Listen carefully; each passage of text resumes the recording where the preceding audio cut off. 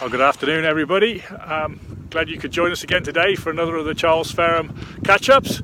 We're talking hops again today, of course, and we're down in a hop yard in Herefordshire.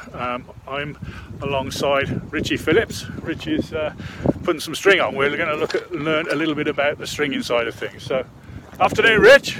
Hi, Paul. How you doing? I'm good, thanks. How are you? Yeah, I'm well, thank you.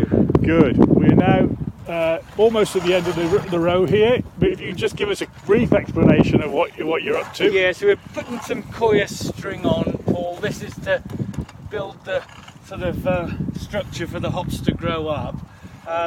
We use this coir string because it's strong, it's organic, it breaks back down for and we use about 550 miles of it. We put on in about a month. It takes about a month, 6 people to string all the hops. That's a lot of string. That is a lot of string. So, and this is coir yarn. This is the stuff that comes from Sri Lanka. That's it. This is from Sri Lanka. Right. Yeah. Okay. And so you've got a ball on the side there. So you've got a ball there. Yeah. And it threads. You thread from the centre of the ball into the end of the monkey pole. And so, why is this called a monkey pole, Rich? Because it swings from the ground to the top, so it's swinging like a monkey. Oh, I see. That's what it is.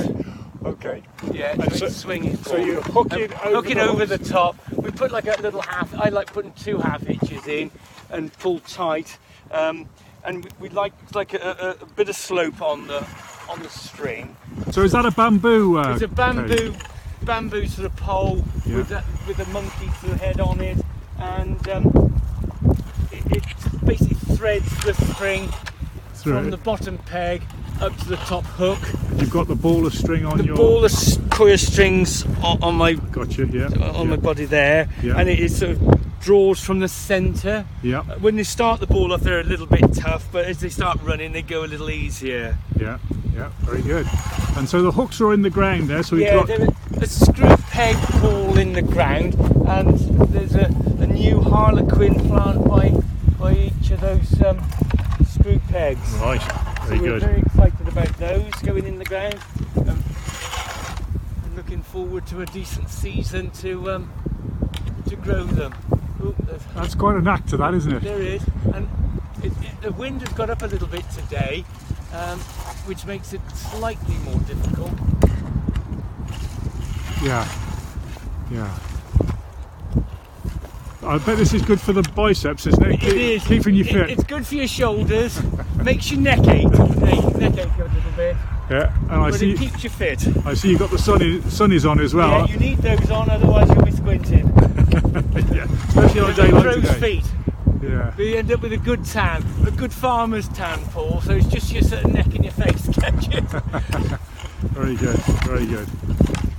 So this is 2 string. Normally you'd be putting more string on, would you? Yes, Paul. We normally, because these are young plants, we're just going to put 2 strings to them this year.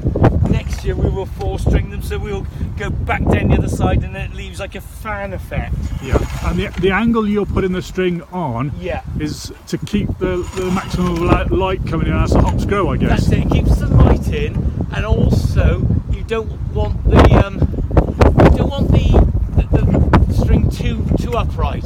They sometimes don't climb desperately well if the string's too upright, and if there's too much slope on it, also they won't climb again. They sort of lose steam a bit. Gotcha. Yeah, yeah. So they don't like it too steep, basically. No. So it looks like there's been quite a lot of preparation into the ground before you put the plants in, Rich. Is that a lot of work? There has been, and the important thing with this Herefordshire soil especially is timing your cultivations when the weather's right. We've had to shakerate it and sort of rip the ground up. We sort of fallowed it last year because of COVID, so we took hops out of production.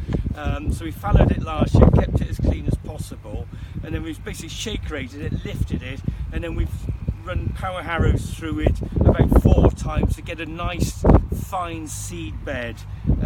So that's sort of the key to it, having a nice sort of very fine seed bed to plant the young roots in. Because these plants are going to be in here hopefully 15-20 years at least. Yes. And this is the ideal opportunity to get the ground prepared, ready for them to go. Prepared and do it as well as you possibly can.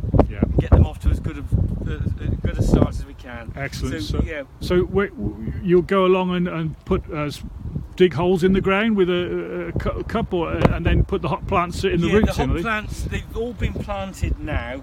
So the hole was dug with a spade. The plants were placed in by hand.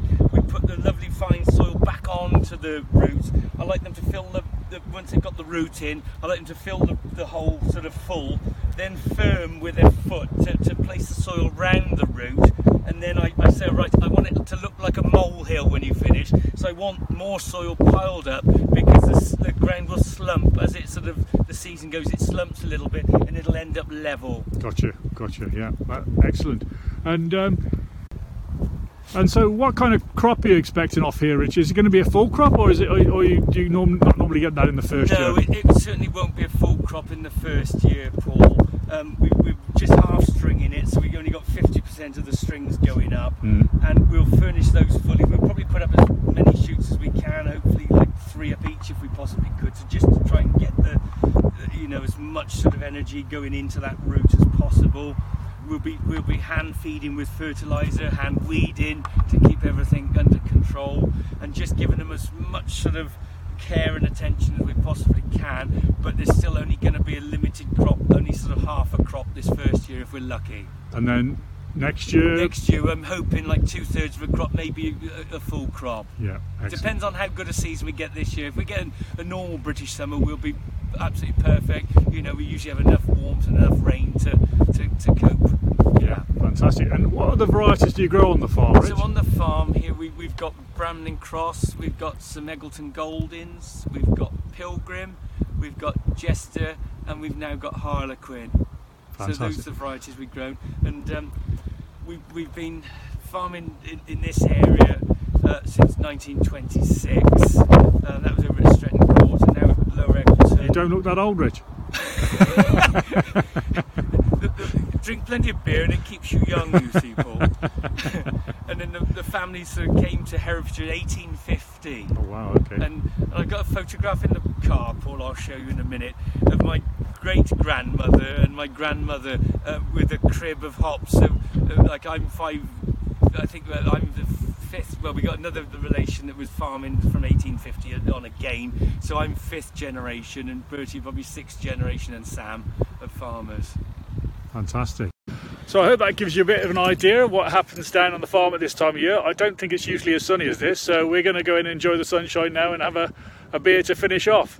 The monkey's tied on the top of the truck and we're ready to go. We're ready for a beer now. So join us next time on the Charles Fareham Hop Catch-Ups, and we'll talk again about other things going on in the hop yards. Thanks everybody. Thank you. Bye-bye. Bye-bye.